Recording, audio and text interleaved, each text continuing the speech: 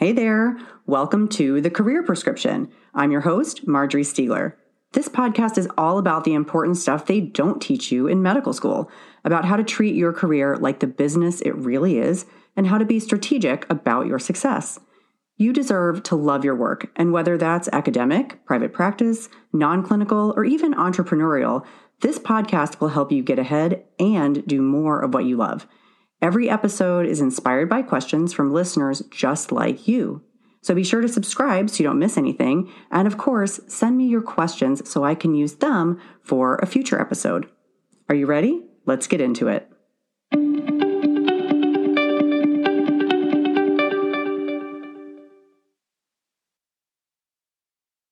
Hey there, welcome to the Career Prescription Podcast. I'm Marjorie Stiegler, your host. I'm a physician entrepreneur and a professional member of the National Speakers Association. So I'm here today to talk about 4 reasons I think you should get over your fears and get on stage so you can use the power of public speaking to advance your career. Now, this podcast is all about modern strategies for advancing your career, and public speaking is no exception. There are just so many benefits. So I hope that you're a subscriber. If not, please subscribe now, and let's get into this topic. So first of all, I'm going to plant my flag confidently here. I really do think that public speaking is the number one most important thing you can do to advance your career. I know it's been an absolute game changer for me on a variety of levels, both financially as well as getting expert recognition and different opportunities, and it's done the same for many of my students. The other thing is it is absolutely learnable and coachable. So if you're thinking right now that you're not that good at it, I urge you to listen all the way to the end of this episode and then decide whether or not you really think you can't do it or you don't want to do it. I believe it's worth the investment to get good at this and to understand how to get more opportunities to practice and deliver. So I am really 100% solid about this. I will say, and you may have heard me say before, that I think it's important for people to play to their strengths, right? To know your strengths and to pursue and build your career around what you're good at, instead of trying to beat yourself up over what maybe you're not that good at.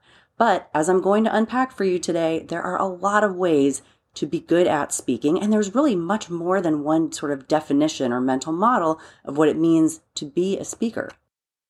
So speaking has been on my mind a lot lately for a variety of reasons, but one of them is that I am in the midst of teaching this 12-week-long course that I do every year called The Speaking Prescription. So you guys know The Career Prescription, you know my book, The Social Prescription. So I have a few courses, and The Speaking Prescription is one of them. It's open year-round as an on-demand course, but right now we're doing a special live version, which I am doing in concert with the Association of Women Surgeons, sort of as an offshoot of a special speaker coaching program I am doing with them. So not only am I getting really deep into the content at the time of this recording because we're going through the course live, but I'm also just so pumped for the results that the students are getting after just a few weeks. And remember, these are women surgeons, so they are not necessarily professional speakers, but speaking is an important part of professional visibility and success in medicine for physicians. So for some of them, they're getting really major insights around their career, sort of around their professional branding, around the way that they communicate and come across and position themselves. They're having these aha moments. But for others, they're getting actual opportunities for practice and for visibility. And then for others, they're actually getting paid for the first time. They're getting these paid engagements. So I absolutely love seeing these real results. It's gotten me really jazzed up. And it's one of the reasons I decided I had to record this episode to go ahead and nudge folks along who maybe haven't realized how important it is. So I guess I am trying to get everyone to drink the Kool-Aid here. So in thinking about this, I'm going to give you 4 of the sort of top reasons I think that speaking is really the number one way to advance professionally, to set you apart and help to progress your career, really regardless of your career goals and your career setting. Now, you guys know this podcast is primarily for physicians, but I have said up front that it doesn't matter whether you're in private practice or whether you're in academics or whether you want to have a successful side gig or whether you want to do non-clinical medicine or whether you want to exit and do something completely different. And it also doesn't matter if you're listening and you're not a physician at all. This will still apply to you. So you'll have to tolerate me speaking about physician-centric kind of speaking opportunities, but I'm going to try to give you so much more than that. I hope you find it really valuable. So again, regardless of your career goals, it really sets you apart. So reason number one that I think this is the best thing you can do for your career is that speaking is so much more memorable than writing. I mean, it just is. You might have some books that you like or an article that you read, but in general, when you think about all of the various posters that you have looked at a meeting and the various different papers that you have read and the various sessions that you've attended, when you think about sort of the total combination of all of those things, it's usually something that was spoken word that stands out, that's more memorable. And that's important because the next time that you want to reference information about that topic, you're likely to go look for the speaker. You can remember the speaker. You might not even notice the author, especially if it's not the first or last author of a paper and it's not the person whose name is sort of referred to when people speak about that paper. So it's just so much more memorable. And that's really important, again, for professional development, because the whole idea here is that you do have expertise. You've got subject matter knowledge. You are publishing about things, or you're writing about things, or you at least certainly could be sharing content about things. And if you do, and you have the option to do one or both, people will remember what they heard. It will be that much more memorable if you deliver it in speaking format. So if you are doing these written things, I strongly encourage you to find ways to look for opportunities to present it in spoken format, whether it's a workshop, whether it's a webinar, whether it is a podium presentation. It's really, really impactful. And you probably remember when you think over your career, a presentation or two that you went to where someone gave you something really great to think about or taught you something that you just had not thought about before. So it's just so important for advancing your work, which I know is important. If it wasn't, you wouldn't be spending all your time doing it. So whatever you are doing in terms of research or advocacy or just simply the types of ways in which you spend the hours in your day, if you're going to bother to write or communicate in any way about that important work, you've got to make speaking part of it because that's what other people will remember. They'll remember it for themselves, and they'll be able to remember you and find you again when they want to recommend your work to someone else. So that clearly is sort of an academic advancement view, talking about what I just described, that importance of developing your professional reputation. But if you're in private practice, it can be just as important as part of your marketing strategy. And you know that you build your customer base by getting the word out there that you are an expert. And when people come to your website, whether you're an academic or not, they're going to have an additional layer of confidence that you are the doctor for them if they can see that you have written and presented and have some mastery of the material. And what's even better, again, about speaking is that there's a good likelihood that you can share some of that with them, some type of snippet, stream, some type of capture of you having done some speaking or perhaps, some portion of a webinar or something that you've recorded so that they can really have that personal connection with you. They're not going to read your JAMA article probably, and it may just not be helpful to them, but you're going to be able to really establish that expertise and grow your private practice as well through speaking. Plus, if you are physically in practice and people generally are coming to you from your region, it's extraordinarily helpful to get new customers, new patients, new clients by going out to areas in the community and guess what? Giving a presentation, right? That is one of the best ways, and that's right there to your local customers. So again, if you can get comfortable in any one of these delivery methods, whether it's academics, whether it's private, or as we'll talk about a little bit more, even whether it's that kind of side gig or totally non-clinical, maybe even non-medical work, the same principles will apply. Okay, so that was number one, speaking is much more memorable. Number two is that unlike pretty much everything else that you do, speaking is somewhat self-sustaining. So what do I mean by that? If you're giving a talk at a major venue, it's extraordinarily likely that at the end of your presentation, people in the audience are going to want to come up and talk to you. They're going to want to have their questions answered, of course, but many of them are going to want to know how they can get you to come to their institution. And it may be next year, it may be several months away, it may be just at some nebulous time in the future. Maybe they aren't actually in charge of planning anything, but the seed is planted and they may come back to you later.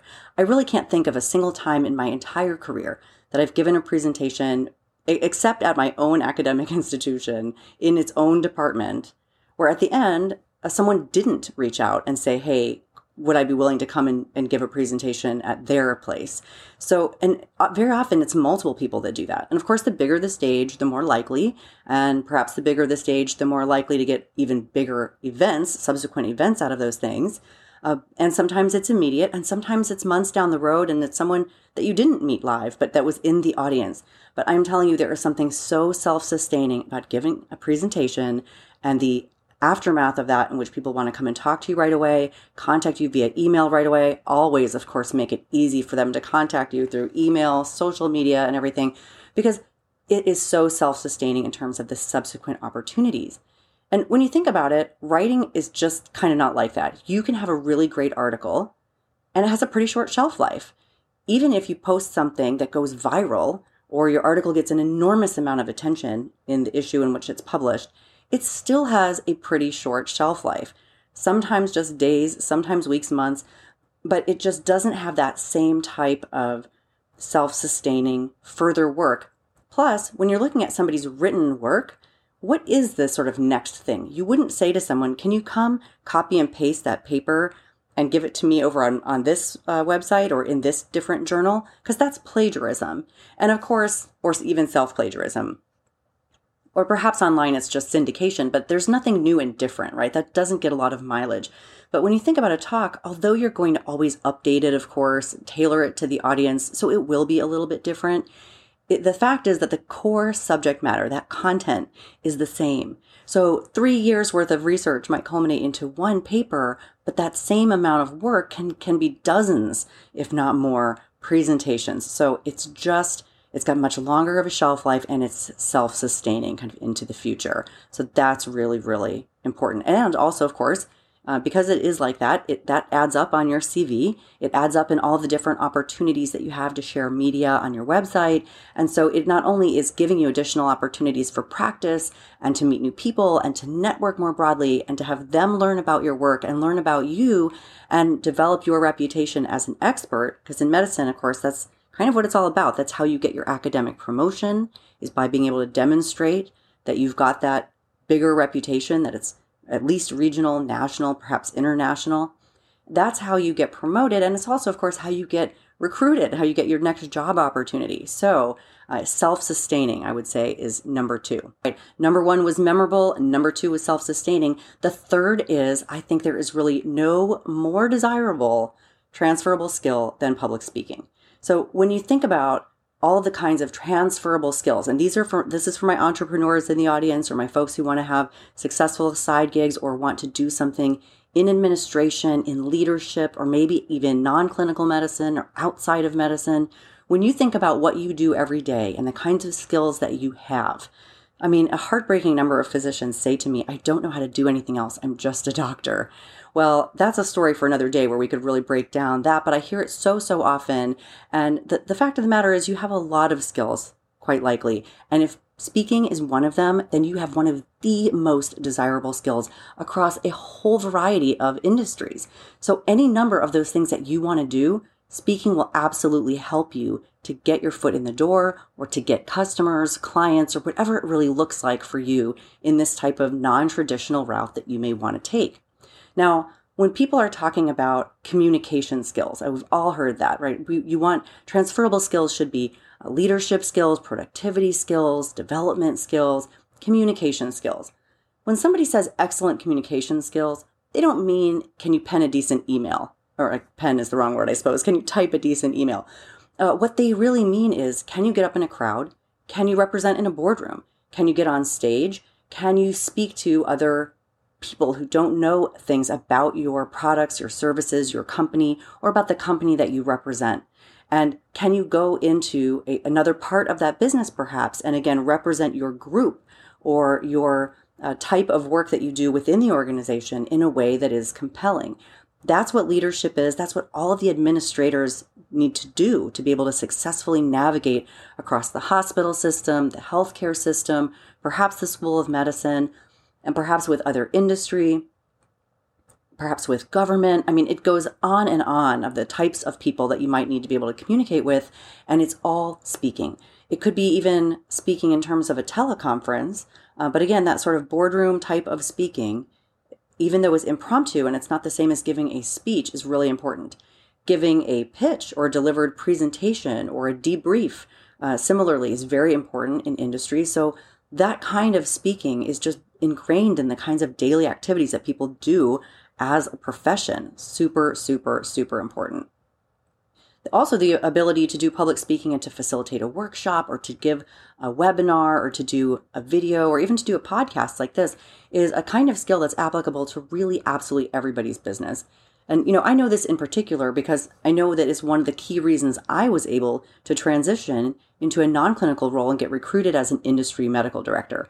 The people who were involved in recruiting and hiring me basically said so. And despite having had really, at least to my view, very few of the actual requirements that were stated on the job description I eventually had, I'm fairly sure that it was my speaking skill that got me in the door. And by the way, I think it was also the public demonstration of my speaking skill, meaning what I have on my blogs, my blog posts, and what kind of videos I've had on my Facebook and YouTube pages.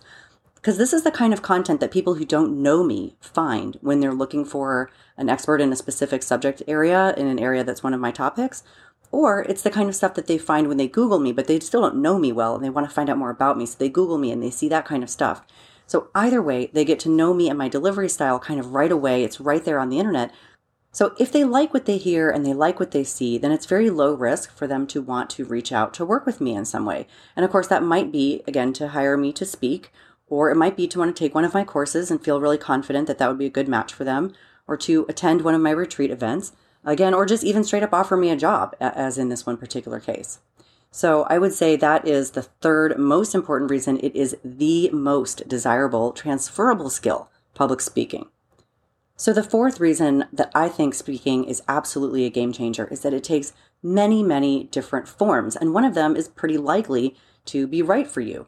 A lot of people have a pretty narrow view of what it means to be a speaker. And in medicine, we often think very much academics. So we think about grand rounds, we think about giving a workshop at a conference. But the reality is that there are a lot of things. There are definitely those things, but there are also bigger opportunities within those kinds of things, such as keynote presentations. Right? These are the things for which someone invites you rather than you apply and hope that you get accepted to give your workshop. So there's those bigger ones. And then there are other CME opportunities outside of academic ground rounds and the major meetings. When you think about it, most CME is delivered actually outside of that because not everyone can be off at the same time to go to these huge meetings. So there is a huge industry for CME, and it is all, of course, academic in nature. And because a lot of it is smaller meetings, perhaps less desirable parts of the country that don't get as much, they don't have as many people living there, or people don't want to travel there otherwise. Those types of places will actually pay really well for good CME speakers because they want to be able to attract an audience to their event. So it's just like Grand Rounds or regular Congress, except for that it's at a place you probably haven't heard of. And it's really fantastic to have those kinds of opportunities because they pay quite nicely.